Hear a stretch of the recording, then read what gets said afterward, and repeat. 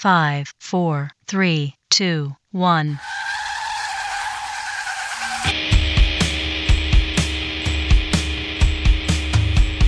I don't even know what's happening.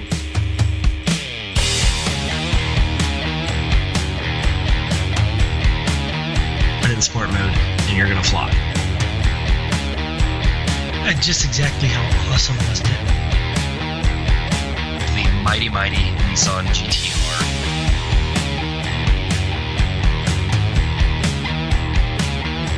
You've got the Mustang, the Camaro, the Challenger, the Corvette, the Viper. America. Damn, I forgot the bananas. I love this thing. Yeah, we'll do it live. Yeah, we'll do it live. The crashing and the banging and the booming. That means it's Thursday. That means it's time for the TopSpeed.com podcast. Ladies and gentlemen, boys and girls, welcome to our wonderful Thursday show.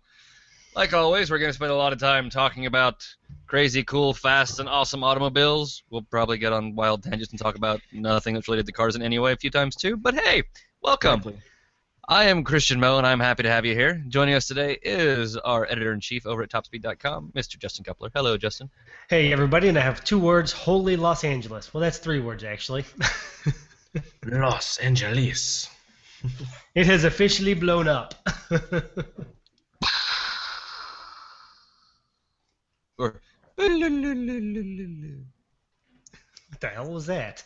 I don't know. If you've seen the new Disney animated movie Big Hero 6, that'll make sense. Great movie, by the way. No, we're not children, so we don't see Yeah, it. you know, we both have young great children. movie. And we don't see it. Great movie. You know what? You both have children. Go see I the know, movie. we haven't seen them. Isn't that kind of bad?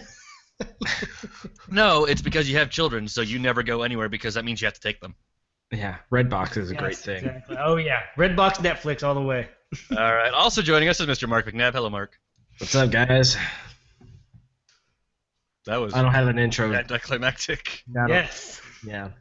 Short and sweet. We got to get to the point today. We got a lot of crap to cover. We do have a lot of crap to cover, so get your coffee ready and let's get moving. Let's start with our... Oh, wait. First, thank you guys for sending us questions. Again, we have questions this week, so yay, that's awesome.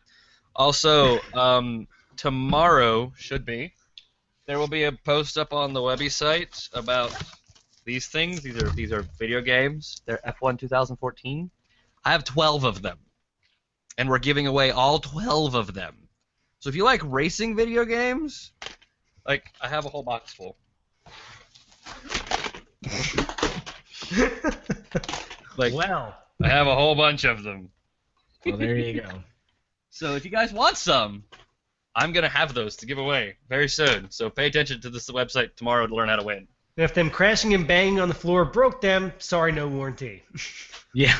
You know what? It's broken in half. If that did break, actually, and I ship it to you and it's broken, just let me know, and I'll call Codemasters and we'll get you a new one. So how about that? I will supply a warranty. All right, let's jump into Weekly Wheels. We're going to start with Mark, who's been driving a car, 4 doors, almost 300 horsepower. Rawr. But it's a Chrysler 200. I made it sound good to start with, though. Yeah, you did. And it's got all-wheel drive. And a 9-speed transmission, which is ridiculously stupid. Yeah, so overall, I like the car. I will say that. I like the 3.6 Pentastar. It's a great engine. I like that it's all-wheel drive. I like the interior. I like the way it looks, actually. Overall, it's a nice car. I do have some complaints on, number one, the 9-speed transmission. I like the 8-speed, the ZF, that's in basically every other Chrysler car, but this just, it's only one more gear, but it's too much. It just takes a long time to shift, takes a long time to downshift if you peg it. It doesn't seem finished, almost. Like the programming's not quite there yet. And I don't know, it didn't appeal to me that much. Also, the interior has this weird, because it's the 200S, the Sport, it has this weird blue tint leather, and it's on the dash, it's on the seats, center console. It does not appeal to me at all. You don't like So- blue leather? No. Yep. I mean, this is like Lamborghini blue leather. This is terrible. Sounds like So- almost this Peugeot I had a couple years back, like a Peugeot 508 or something like that. Had all blue leather everywhere and it's the ugliest thing ever. Yeah, I mean, like, okay, so it reminds me of my childhood youth when my church used to have this Ford Econoline van with blue vinyl seats. It was like an 86 edition. I know exactly That's what van you're talking about. That's what this reminds me of. Okay, like the Ford Club Wagon Econoline. That's Yep. what this. That's what it reminds me of. Ouch. My 65 Ford, my 65 Ford had those same blue vinyl seats. Yep. Oh, and the worst is when those things crack and you're wearing shorts. Oh. Well, these were cloth seats with leather bolstering. So it was cloth in the center and leather on the outside. But anyway, yeah, I mean, that was just a preference thing. Some people might like that. My biggest complaint of the interior, though, was the sound deadening. It was a quiet car when you're driving it, but when you turn the radio on and it had this, expensive radio in it, it was like I can't remember the name of it. Yeah, I don't remember what stereo. It doesn't matter. It was a banging stereo. Anyway, the whole thing would shake.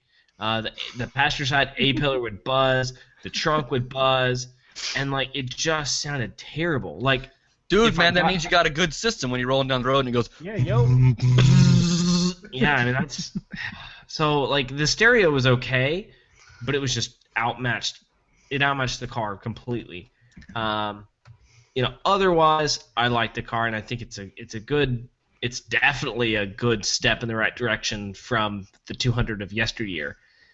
What a terrible car. I mean, the Sebring. The Sebring, yeah. The Sebring Anything slash Sebring. 200. Yeah. So I mean, this is a far and away a better product than that, and I like it. I think it needs a little bit more refinement in a couple areas, and it would make it a much better car. Okay, so I was not aware that they actually sold that in an all-wheel drive model, so that's interesting. Yeah. My mother's got a 2013 model. She's got one of the higher-end decked-out limited trims, whatever, with the leather and the navigation and the sunroof and all that stuff. And she's got that Pentastar and the old 8-speed. And you're right, that 8-speed's a pretty solid little auto box. I like that. To be honest, like, with that transmission and that engine, there's almost no car that can be bad. You can have cars that aren't great, but with that engine and trans combo, like, you can put it in anything and it'll be more than bearable. So I'm happy that Chrysler has products like that, but it's a little sad to hear that the 9-speed is worse. Yeah, it doesn't seem like it's quite as fully baked as the 8-speed. So Isn't the 9-speed an in-house product? Or is it also a ZF box? I don't want to speak on that. I think it's a ZF, but I don't want to say. Okay, because I mean, if it was an Yeah, in-house I don't box, really then know. that would make That would more explain sense. it, yeah. Yeah. Yeah. The other thing I had about the interior that was really weird was the gauge cluster looks beautiful, but in the daytime, it doesn't matter where you try to adjust yourself to see. There's always a glare on it. Yeah, it sucks. Oh, and yeah, the 9-speed is a ZF box. Okay. Yeah. Well, come on, ZF, get your stuff together. Yeah. Well, I just think they're going a little bit crazy with the highway miles per gallon, so when the RPMs are like 500 when you're going 70. So Yeah. I mean, my thing is then just buy a diesel. yeah, my thing is why don't you stick to a 7-speed and then make that last gear just super high? Tall, right? And you're not having to cram 9 gears in a transverse mounted transaxle, saving weight, saving complexity, saving cost. I mean, all you have to do is make the ratio higher. Well, I Right. think That's been my... Go I ahead, think Justin. one of the issues might be the step down when you're going to go past someone. If you go from a super tall gear and then down to a passing gear that's shorter, significantly shorter, I mean that can cause some serious ruckus when you're trying to pass someone. So that might be why they're not doing it. Well, but in all of Only these logic I can cars, come in all these cars that I've been in, there's not the sudden step. But if I go to pass somebody with like an 8-speed box, it still downshifts 47 times to get me to third freaking gear, so I can pass somebody anyways. Yeah. So it just takes longer because I have to go go. Well, not everybody's passing like they're driving an F1 car either. Christian. I don't pass like I'm driving an F1 car, but it's like, so if you have an 8-speed box, it's like 5, 6, 7, and 8 are all super tall overdrive gears for fuel economy. So if you want any sort of power, you've got to downshift all the way to the lower end of the box again. True. Yeah. So the Volvo, I was driving a Volvo this week. It's an 8-speed. At 70 miles an hour, the difference between 8th gear and 7th gear is like 400 RPMs. Like, that's it. There's nothing there. Yeah. So it's like if I really wanted to pass somebody, I had to downshift a couple of gears. Yeah. Oh, and another complaint about this 9-speed, if I got on flat ground at 70 miles an hour and put the cruise control on, it would be in 8th gear. And that really ticked me off. I would have to shift to 9th, and it would drop the RPMs down to a reasonable level. Well, to like 1,200 instead of 1,400. But it was like, I'm cruising. Why aren't you in 9th gear? That actually could be a fuel economy thing based on, because an engine has like a sweet spot.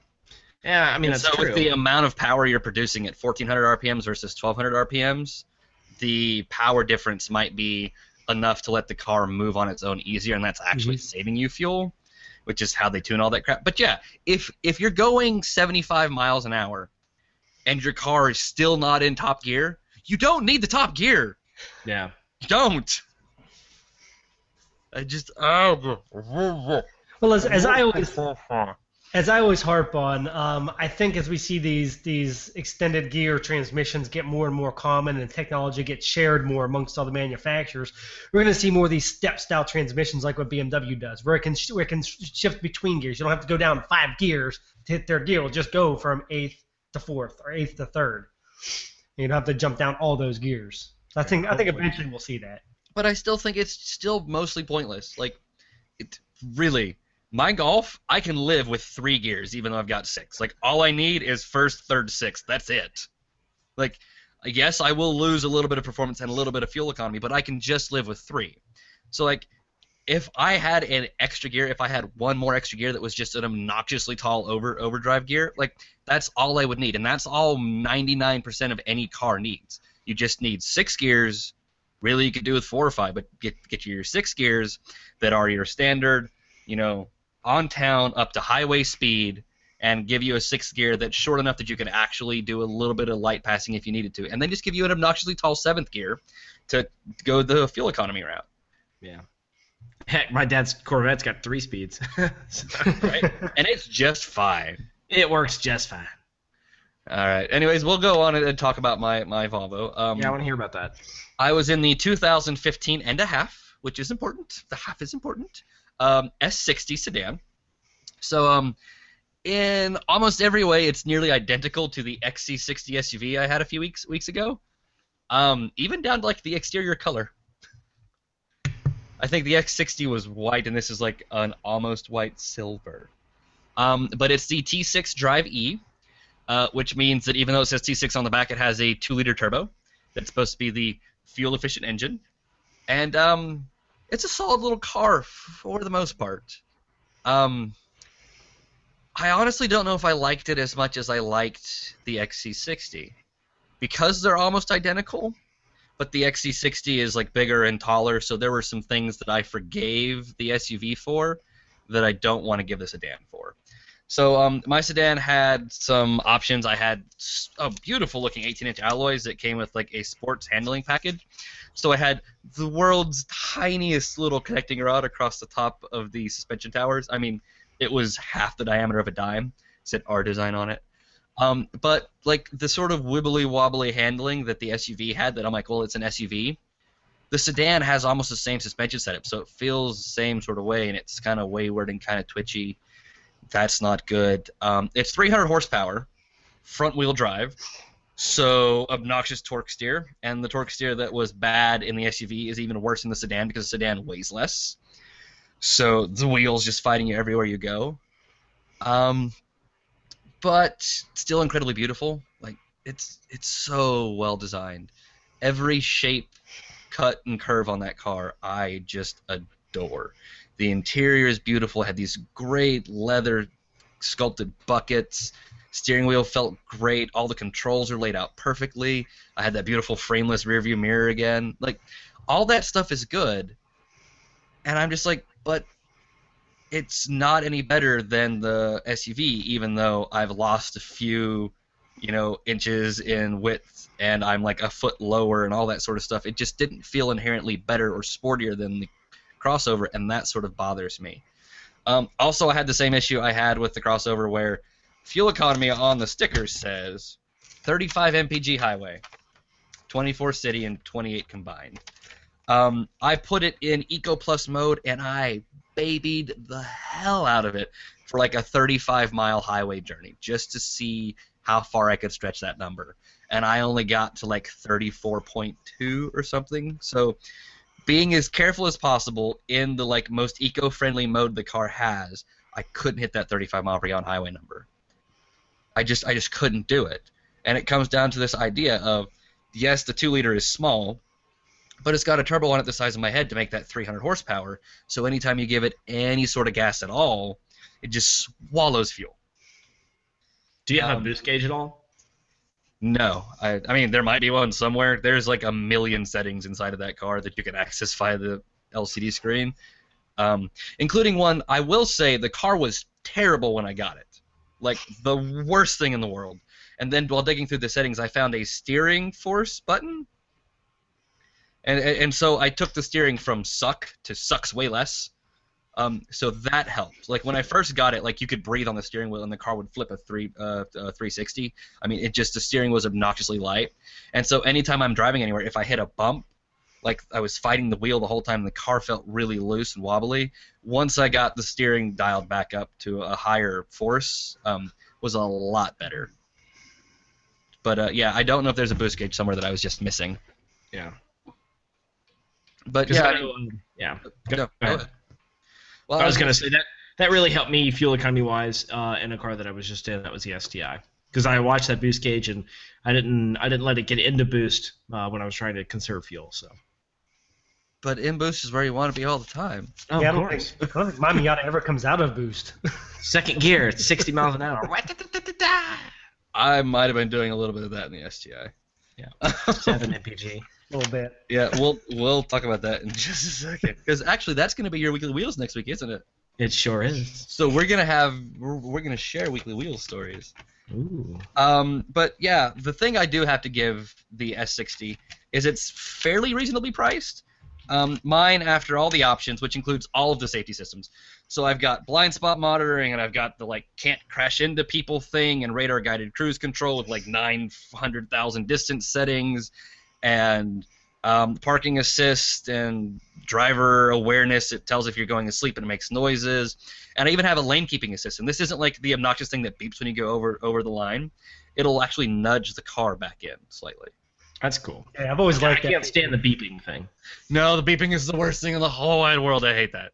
Especially here in like Tennessee, where all the roads are like this big and the lines are roughly painted, and so the car can't see the lines usually. So it like picks out things that it think is a line, and it's just like where they've repaved the road like over itself, and so then it starts beeping because you're just driving in the middle of the road. Yeah, they're terrible. But so yeah, the little lane keep assist is kind of cool. I fiddled with that a little bit. I still ended up turning most of those systems off because they annoy me, but I like that they're there. But despite all of that stuff and my 300 horsepower turbocharged engine, thing was $46,000. So that's about $1,000 more than the Avalon Hybrid that I had a few weeks ago. It's like $4,000 more than the Avalon gasoline model. But I averaged like 28 miles to the gallon, so I got almost a combined rating out of it. And I think it's extremely nice inside. It is nice to drive once I got things sorted out. It's just as nice as the other guys to drive. I like it better than like the Lexus ES. This is slightly cheaper than a Lexus ES. It is a little bit smaller than those cars, but if I was going to buy a luxury front-wheel drive car in that $40,000 to $45,000 range, like this would probably be the one I'd take home. I like the way the engine responds the best. I like the way it looks the best. I like the seats the best. I like the interior technology the best.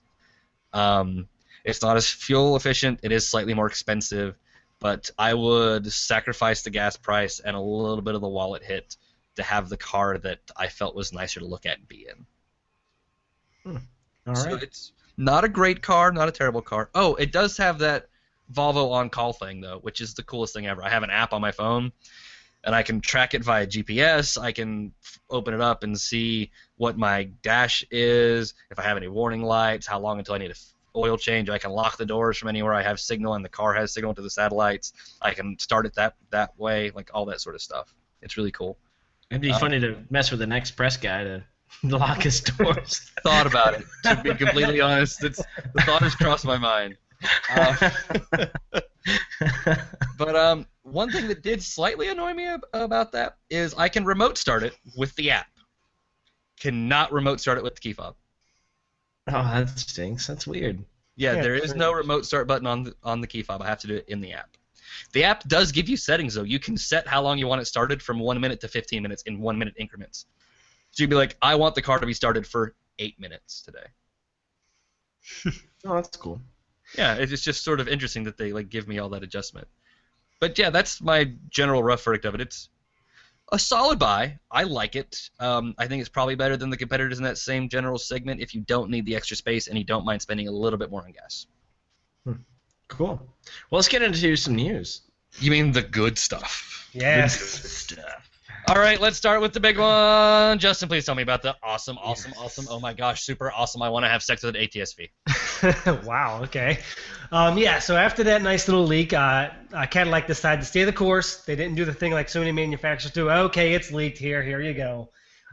They held the course. They waited till LA and released the ATS-V, and oh my God, is it everything that it seemed like it was going to be, and then a little bit more. We got a video beforehand that we roughly timed 3 of us, myself, Christian, and Cyprian, tested it with our stopwatches and came out at like 3.5 seconds roughly from 0 to 60. It turns out, though, we were a little bit off there, as I kind of figured it was kind of a fibbed number on the video. It turns out it's 3.9 seconds to 60, which is still as fast as an M3 and M4. So and also as fast as a Corvette. Yep, as fast as a Corvette. And here's the really cool part. And since it's not German, it has 185 mile per hour top speed. That's even better. And because it's not German, it comes with 3 pedals. Yes, manual transmission with no lift shift and rev matching. So you can just bury the pedal in the carpet and just slam through gears as you dang well please without having to worry about it. Oh, I'm so excited about this car. And when they said, and they were actually close on their horsepower numbers, they said more than 450 horsepower, more than 440 pound-feet of torque, ended up 5 over each ones here. 455 horse, 445 pound-feet. The torque comes in a little high for a turbo. You usually expect somewhere in like the 2,000 range. It's up at 3,500, which is a little high for the modern turbos. Still, though, I mean, that 3.9 seconds is awesome. The chassis seems kind of similar what BMW did with the M, except they didn't remove all of the bushings. They left some of them in there, so you're not going to get metal on metal clanging while you're going over a cobblestone road. But they are significantly stiffer. The entire chassis is about 25% stiffer than the ATS, which is 50% stiffer than everything else in its class. Yeah. So it's going to be a pretty dang good chassis. Pricing's still out there. Most people are saying around $55,000. That sounds about right. It's going to come in just under the M's, probably. I'd say they're going to shoot for like a $3,000 to $5,000 price gap between the M. Yeah.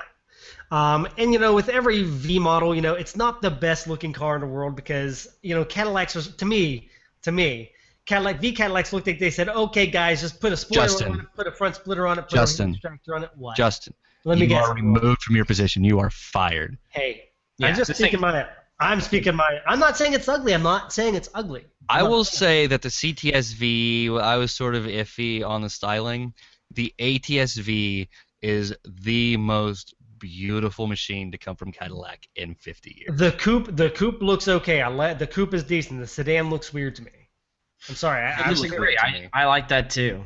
See, I just think it looks. I'm not saying it's ugly. I'm just saying it looks almost forced. But I know it's all there for a purpose. I know everything's functional. It's not there just to look good. I'm so glad that manufacturers have moved away from these crappy like Buick portal things. It's like, oh, let's slap this thing on the car. Oh, look at our giant non-functional hood scoop. Yeah, like now everything is like, no, this came from our racing division and it worked and it pulls heat out of the engine and it increases downforce. Everything works on these cars nowadays, and that is so fantastic. I think that is amazing. I just remember the Mustangs from like the early 2000s had a big hood scoop on the front, but it was just a big hunk of plastic. Oh yeah, those were terrible. But don't get me wrong, and I'm not saying it's ugly. I'm not. I'm just saying with the V's, it sometimes feels as if they're forced. Although I know they did it for purpose. I'm just explaining that maybe the M is a little Forced what? I don't understand. Explain yourself. Okay, I'm just saying that the styling of the ATS, okay, in my opinion, my personal opinion, it just your looks wrong like, opinion. Hey, if you think I'm wrong, then so be it. That's the beauty of opinions. But I think it doesn't quite look in place on this. Like with the M's, they didn't make them outrageous with the body kits. They restyled the front end a little bit. They restyled the back end a little bit. This, it looks like it's just, hey, here's a whole bunch of stuff we got from a Jegs catalog. I'm sorry. Don't say that.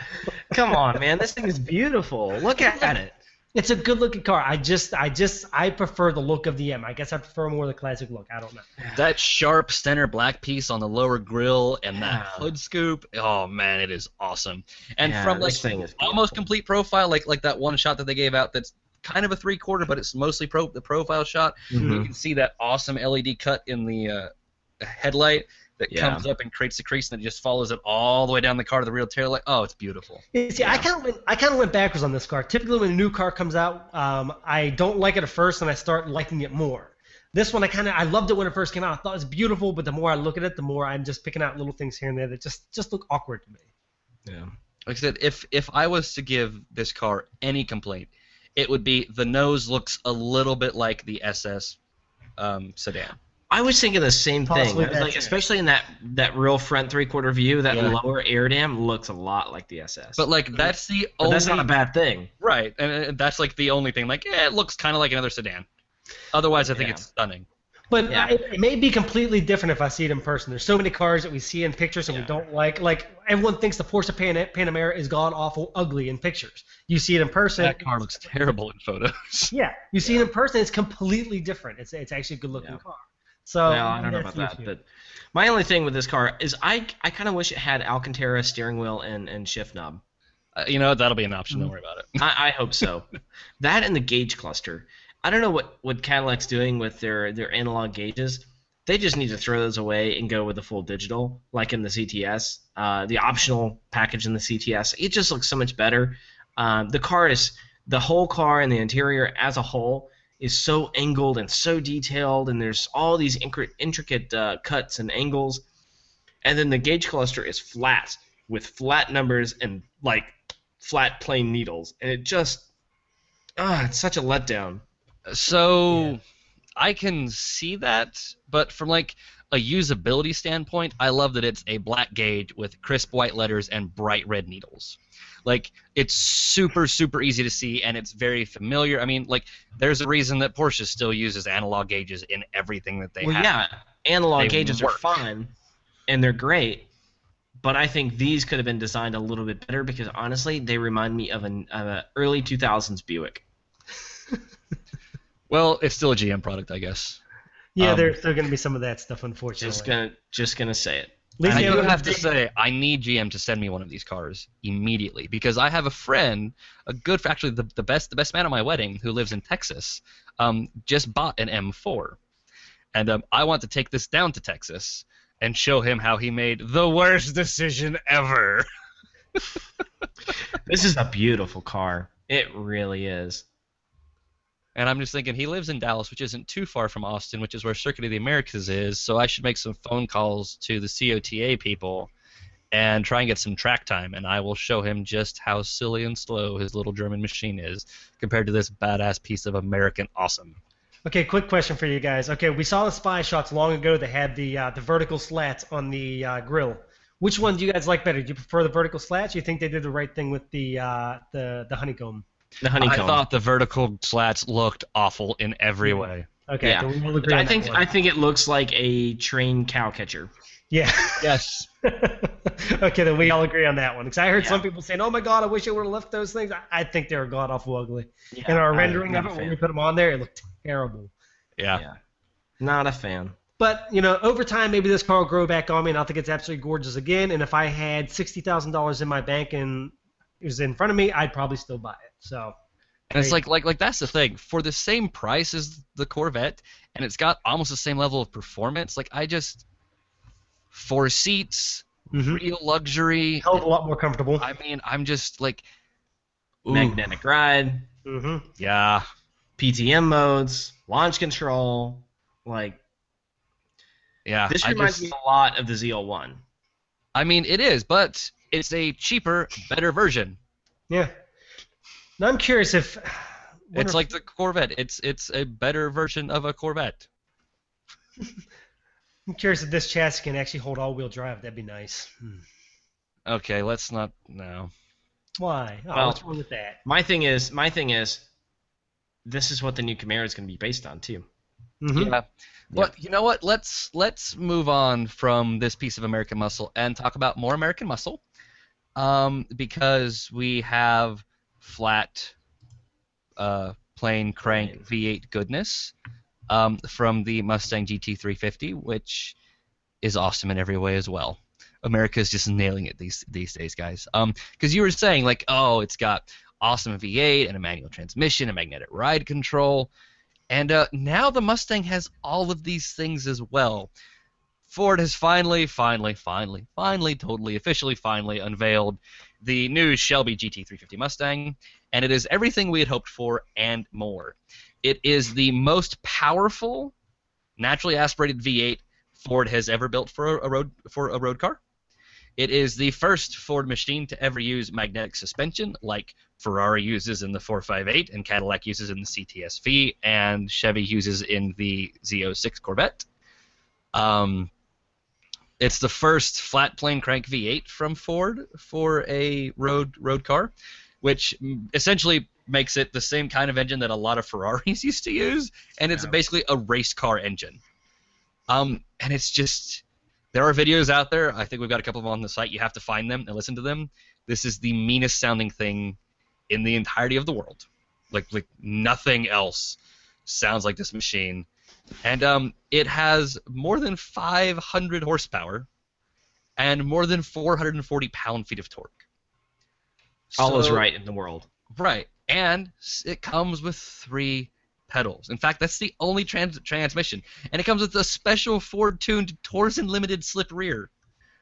So, like, those are all the things that you could, if you were just a person going to build a car, like, oh, I'm going to use suspension like we get in a Ferrari, and I'm going to give it a race car flat plane V8, and it's got to have 3 pedals, of course. Oh, you know what? A Torsen limited slip diff. That sounds great. And then Ford just went, all right, here you go. Like that's essentially what has happened. And I want to drive this thing so badly. And I have to say that this is the best looking of the Mustangs in my opinion, because I think the front dam just does so much, or the front bumper just does so much more for the shape of the Mustang. Because the base Mustang, it still looks good, but it doesn't look, it's just missing something. And I think this lower dam just does a whole lot for it. Well, it's not just the front bumper, like the whole front end of the car, like open grill, everything. Everything. Well, the entire car is different. From the doors forward is completely unique. The hood is like 2 inches lower. It's lower down and tighter on the outside edges by the fenders, where the fenders kick up. It's stiffer. The front end is actually a little bit shorter. Basically, they took the engine and bolted it to the front of this Mustang and said, make the bodywork as absolutely small as humanly possible to fit around the engine and the tires. Like, that's it. And yeah, everything is more aggressive. So there's big heat extractors on the hood now. There's this awesome front lip.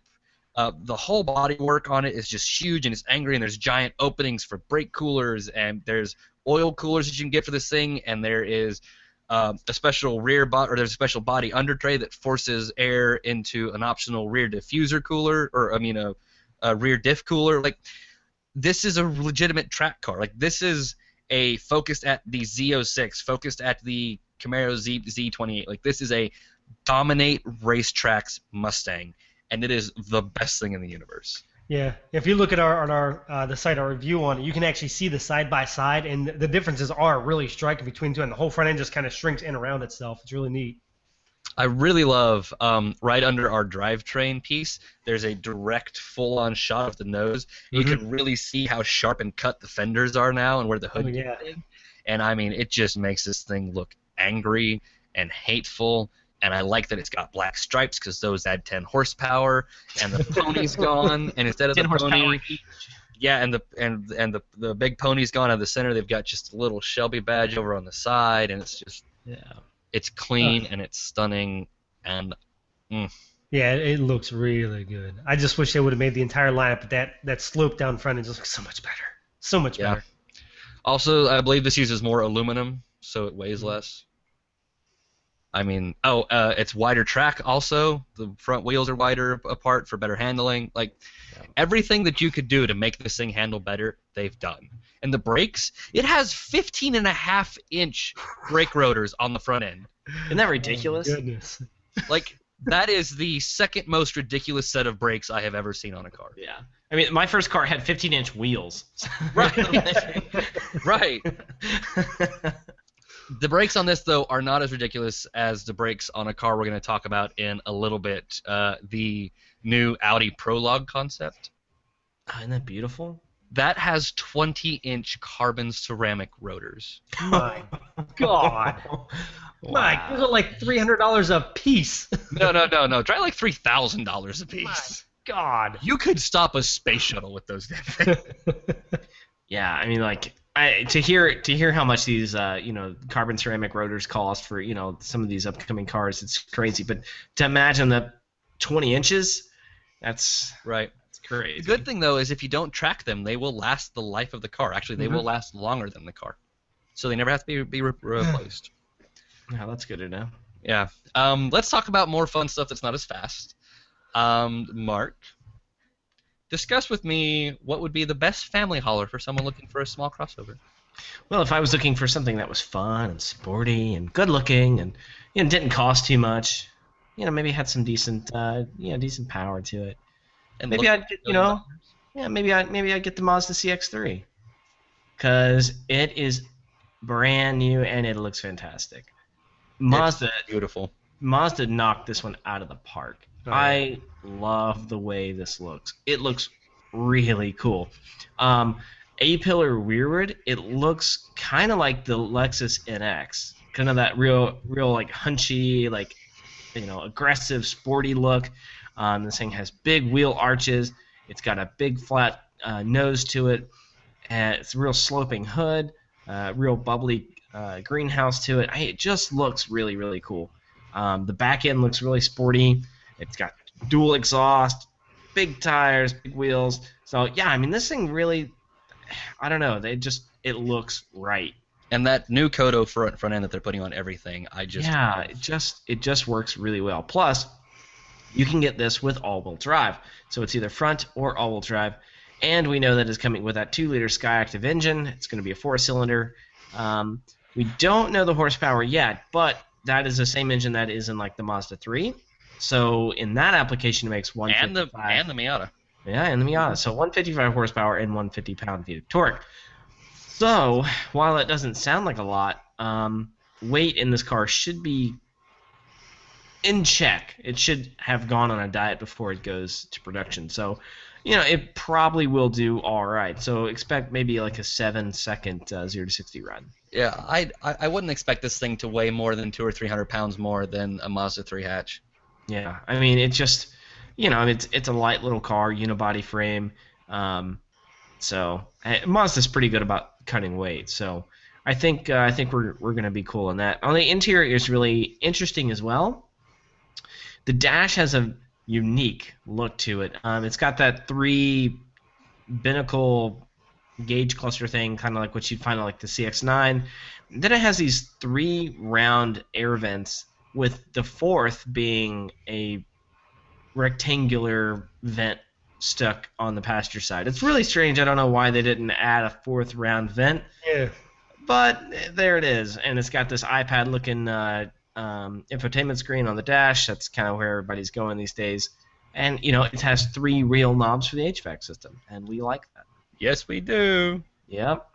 So, it looks really, really cool. Mazda thought about how the interior is designed really well because they made the rear seats closer together and higher up so they can see out kind of above the drivers. It's got a little stadium seating going on, and it should be pretty comfortable. So. Yeah, I've done a lot of Mazdas lately. The 3, the 6, the CX-5, and every single one of them has the exact same thing. They all have extremely nice interiors. It's something that Mazda's done a really good job with, making them nice and quiet and comfortable.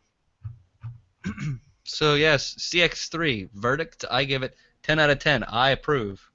You Yeah. actually approve of a small crossover? Look at it, and it's a Mazda, so it's actually going to sit lower than most crossovers, and this is going to end up being a crossover, like the Mercedes is. GLA, yeah. Yeah, like the GLA is, and like the Juke is. It's a Yeah. crossover in the sense that it's a really nice hatch that's got a 2-inch lift on it. I'm gonna Yeah, have to- and my thing is like I wish it had more power. Maybe they'll come out with a Mazda Speed version of it or something like that. Would be really cool. But it just I think it looks right. It's priced right. We're gonna guess it's around $20,000. Of course, that's for the front wheel drive. So I mean, we're excited about it. I give it a 8 out of 10 until I drive it. So Yeah, I give it a solid 8. This is one I told my wife. I said, you know what? I wish we would have waited on buying our car. can always That's what trade. you get for buying a Kia. Hey, don't make fun of my Kia. My Kia's been good to me. Hey, we want to see a Kia. All right, let's move on. All right. Okay, Mark, we're gonna stick with you, but I'm gonna have a lot to say about this. Oh, I know you are. Just screw it. Just you go ahead. The Golf R variant. This is your car, Christian. Almost. If it was that new 268 horsepower diesel, I would be at the dealership now. And it had a stick. Yes. Well, so here's the thing about the new Golf R that nobody seems to be talking about because Volkswagen's a bunch of evil, hateful people.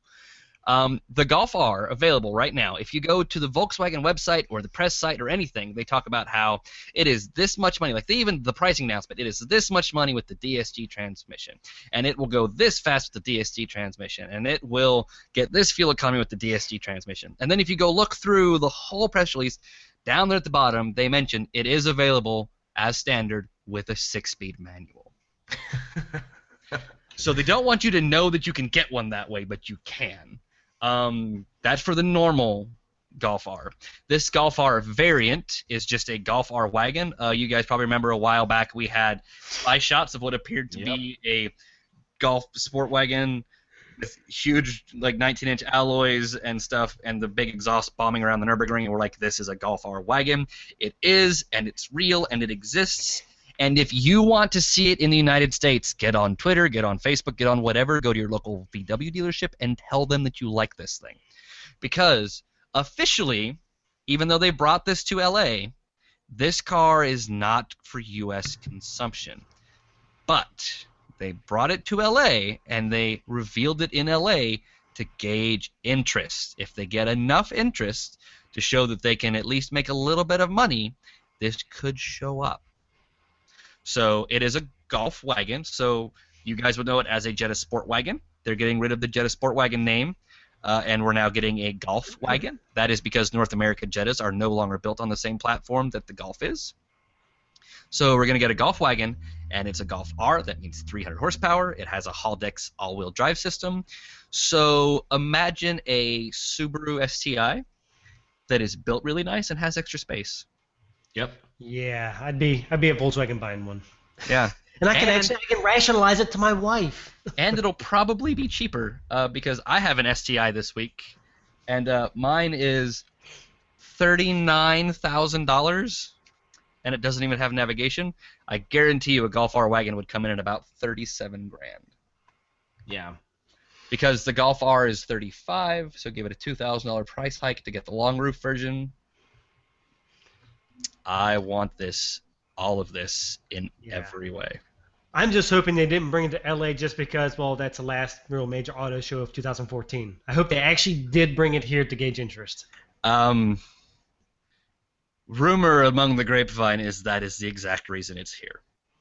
Just like a few years ago, Volkswagen brought over, or I guess it was in late 2012, Volkswagen brought over a Kermit the Frog green Golf GTD that was Euro spec, and they passed it around to journalists to let journalists drive it and to drum up some news to see if people were interested in buying a hot diesel version of the Golf, which I want. Yeah. I Yeah, have I need this. man. I have to say though, the interior of this thing looks fantastic. Like, if you just swapped out the badges, you would have no problem calling that an Audi. Right, like that's always been the thing about VW. And it has caused me issues with gauging cars because, yes, I have a Golf TDI, and it is a $26,000 Golf. But the interior in it, because I just have the cloth seats, is essentially identical to the interior you get in an $18,000 Golf. So you can get an $18,000 car that looks and feels as well built as an Audi, and then someone brings me a $25,000 car with a crappy interior. I eat on that thing, because if Volkswagen can do it for $18,000, why can't you do it for $25,000? Yeah. I mean, it looks fantastic, so. Yeah. Oh yeah. That's all I got to say about that. All right, let's move on. So bad. Let's talk about F-types. Now, hang on. Do we have any questions or comments that's popping up on people? Nope, nothing yet. I don't think we have a Hulty today. Oh, man. Yeah, that's 2 weeks he's missed us live. No, he was here last week. Well, I mean 2 weeks so far. He was here last week. Oh. He was off the week before. Well, 2 out of 37. We'll give him that. All right. I guess we didn't go live until episode 14, but that's still 2 out of 23. Yeah. I He's mean, slipping on us. he's doing way better than 5. Like he's at like a 96% success rate here. He's still getting an A. Okay, we'll cut him some slack. But let's talk about the F-Type, because there are now like 14 of them. Oh, yes. Actually, there's 12 of them. And the most awesomeness of them are the all-wheel drive, the fact of bringing the R to the convertible, and the fact that we're now getting a 5 or 6-speed manual transmission in the V6 models, the V6 rear-wheel drives. Yes. So, basically, The best one, I'm calling it now, V6S Roadster manual transmission. So basically what they did, okay, the old F-Type V8S convertible is gone. No more, no longer around. That's now replaced by the R. But then the Rs are all-wheel drive now, so you can't even get a rear-wheel drive V8 powered R. Kind of strange they did that, but what happened was with the all-wheel drive system they put in, it delivers 100% of the torque to the rear wheels until you need it to change. Then it puts up to 50% to the front wheel. So it drives like a natural rear-wheel drive sports car and everyday driving. So it's not until you actually need that all-wheel drive that it goes away from the tail happiness of a typical F-Type, which is kind of nice. I thought that was pretty cool. But I got it. Sorry, my computer just crapped out on me. Hang on a second. We can still hear you, so you're all good. Okay, sorry. My computer completely locked up on me. But the 6-speed transmission is a ZF gearbox as everybody else uses. And the manual's available in only the V6 models. So you have the 340 horsepower base model and then 380 horsepower S model. So you get all kind of manual transmissions in those. And yes, like you said, the convertible S will be the most awesome one on the planet. No word on pricing though. Where was it coming? Spring of 2015. Probably get pricing sometime early next year, I'd say. But I don't expect too much of a hike. The big hike we're going to see is with the convertible, since they got rid of the S, the V8S. You're not going to see a massive hike with the R. But all good things come from Jaguar, all-wheel drive. You'll love the 3 pedals. Just beautiful, beautiful stuff. Yeah, it's so exciting. And the cool thing is we might actually see a small price drop for the V6 models. Yeah, I didn't think about that, yeah.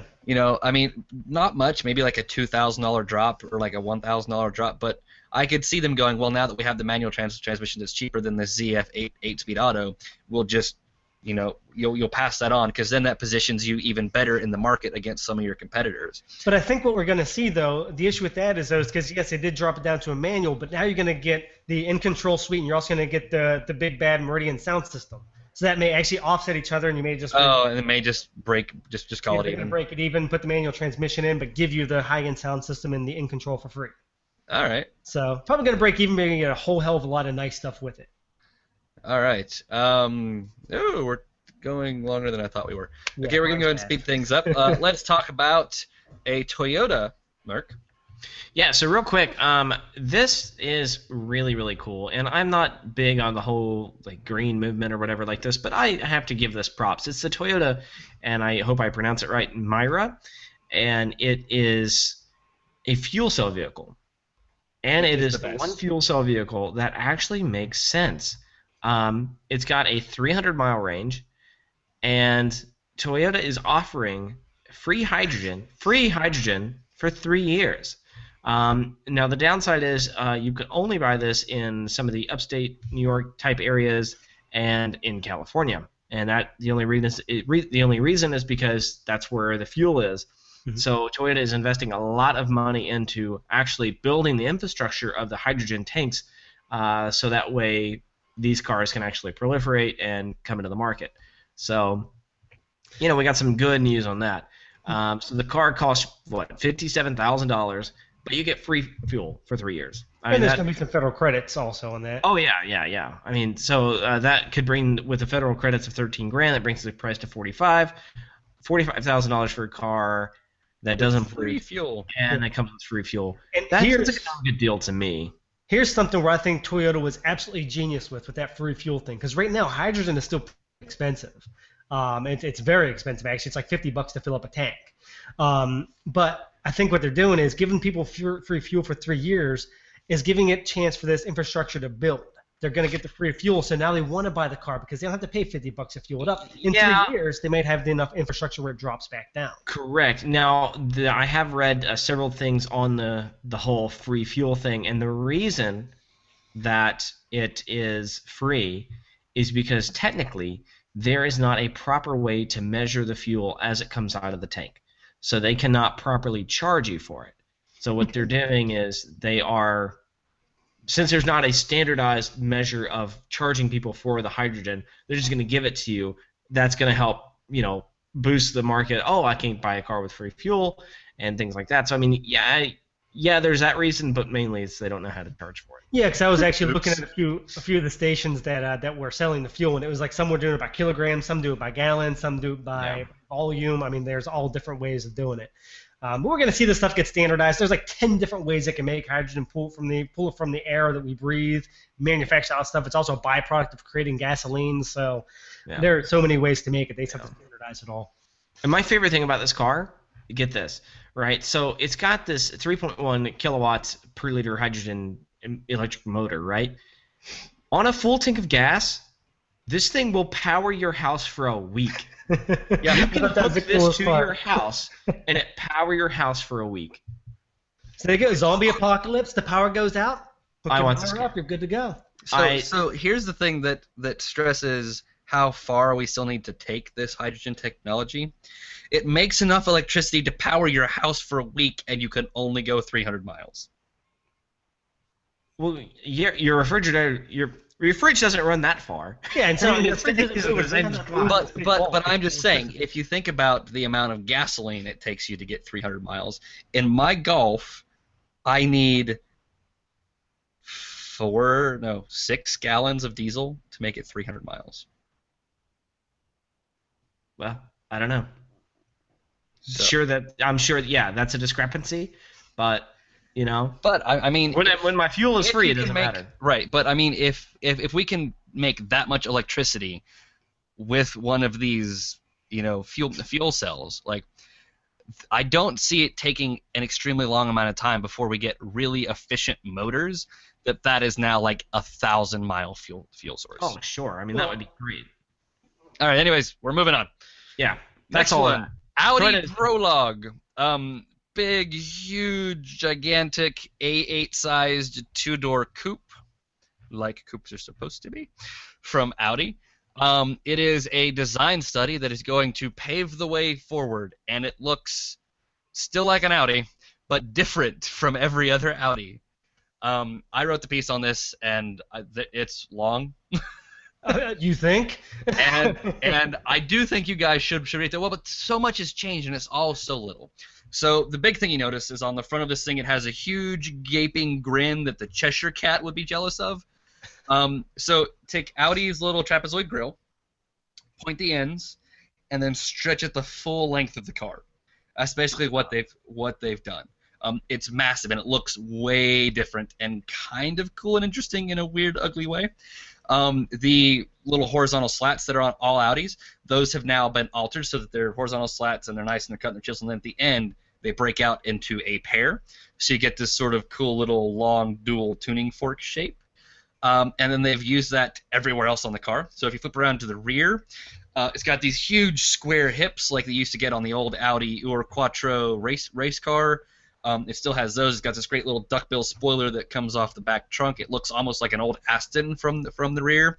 And then the tail lights span the full length of the car in a really thin strip, and then they get real big, so it follows that same shape as the grille. The exhaust is the same way. There's a beautiful chrome trim that breaks out into a piece that's shaped into the bumper, give you that exact same shape. The inside of the car has 5 LCDs. There's a huge LCD in the dash that's your display. The entire center dash is 3 LCDs that interact and play with each other, so that's how you control the entire car. And so the passenger has their own LCD, and they can do things. We complain about not being able to enter in GPS info by a passenger. In this design, they have set up the passenger has their own screen, and they can set up the GPS info and then slide it over to your side of the dash to input a navigation point.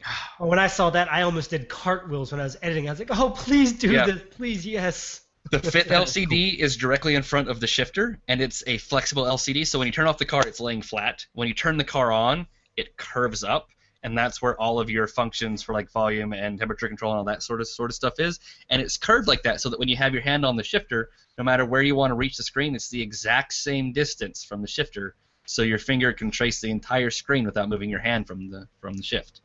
Yeah, look at that. And the steering wheel, big and open with the interior piece where the spokes are really, really thin, and the spokes also follow that same, there's a thin chrome line in the middle, and then they break out to be that same sort of design.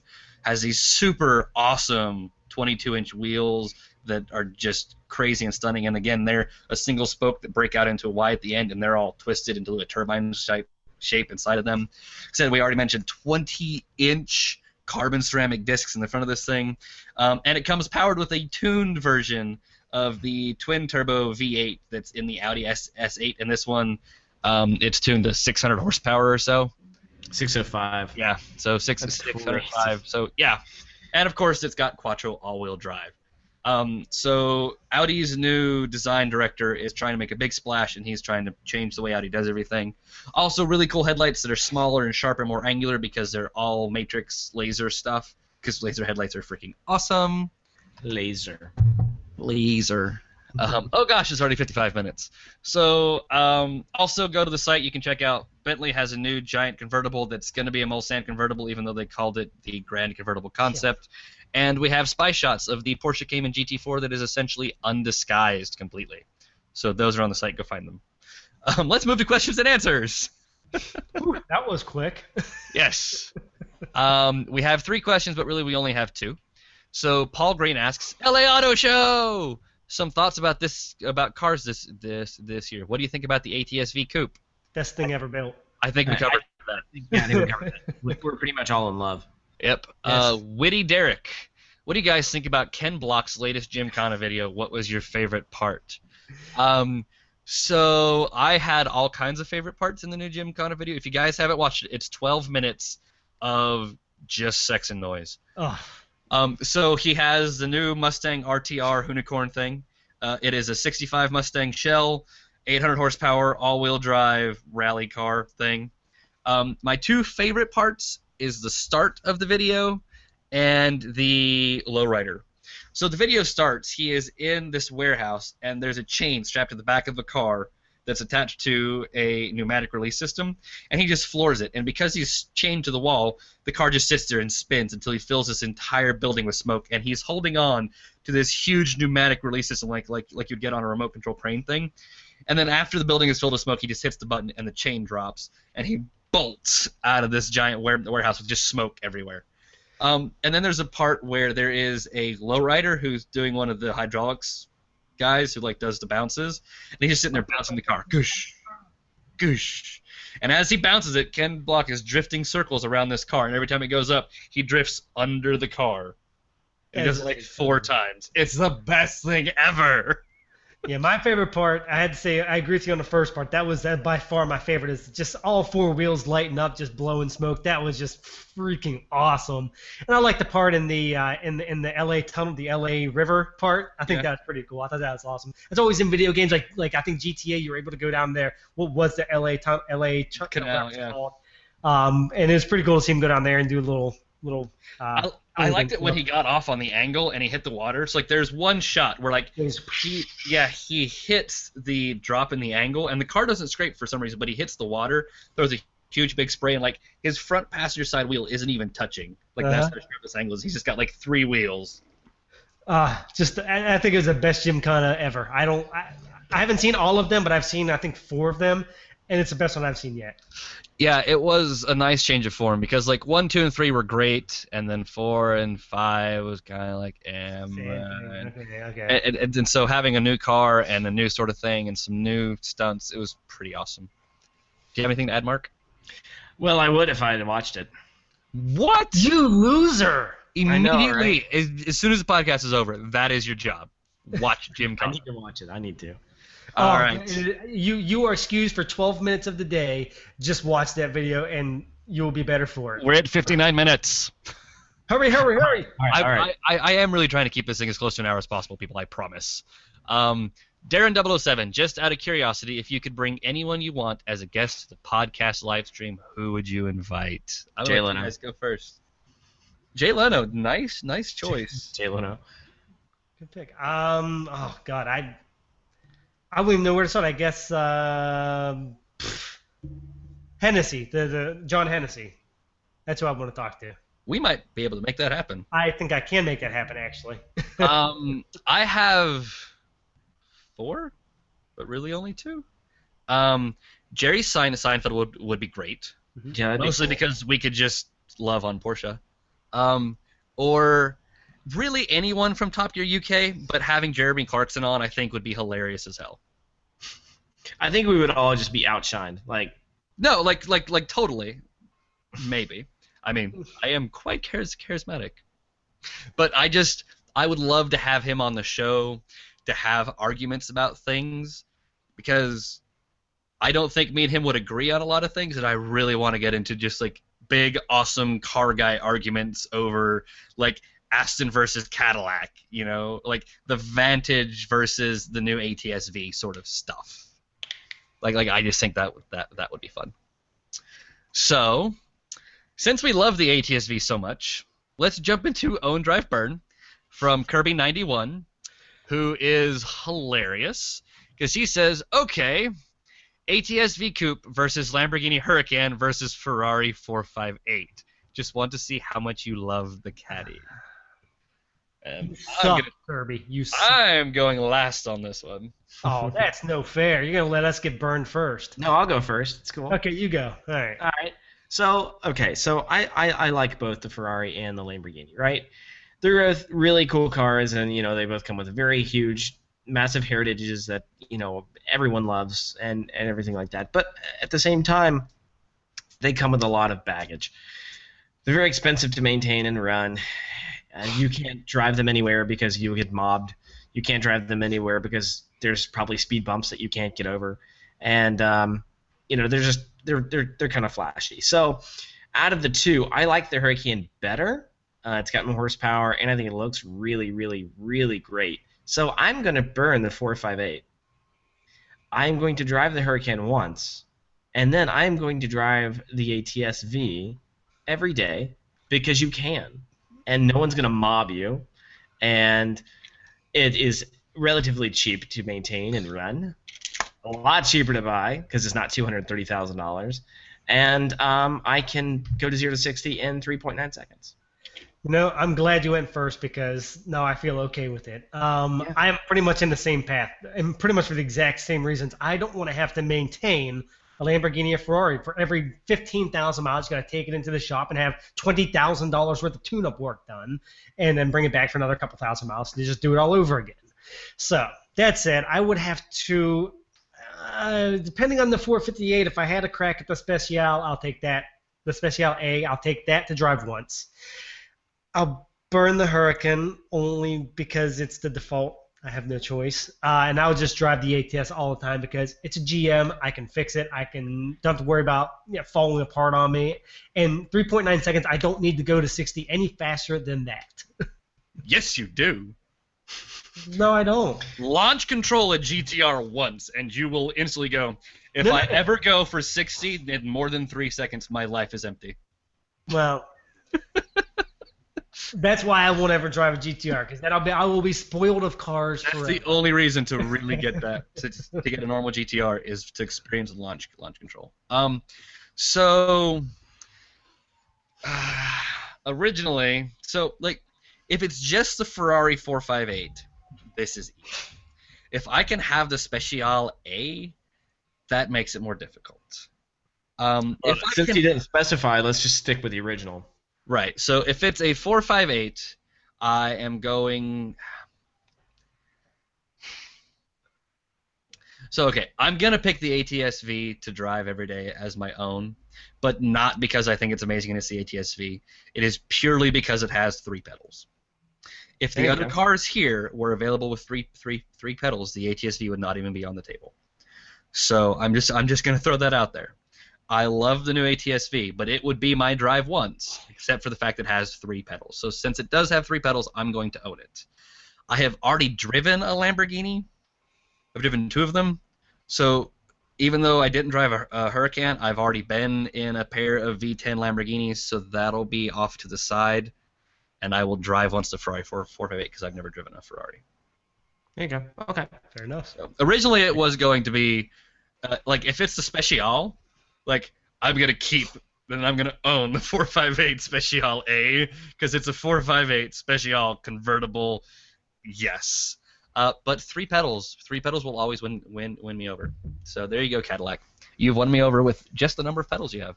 It doesn't matter how many horsepower, it's all about pedals. All right. So, ladies and gentlemen, that has been our show. Thank you for joining us and hanging out.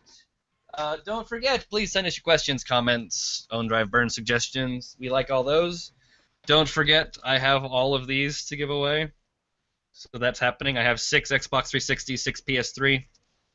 So that's a thing. The plastic makes them very, very slippery. So that is a thing that's happening. I dropped. Is that for Xbox One too? No, the current game is only for the last gen systems. They're working on a F1 2015 that's coming out early next year instead of at the end of the season. It's coming out at the beginning of the season. And that is going to be for new gen consoles, and they're actually going to update the game as the season goes along.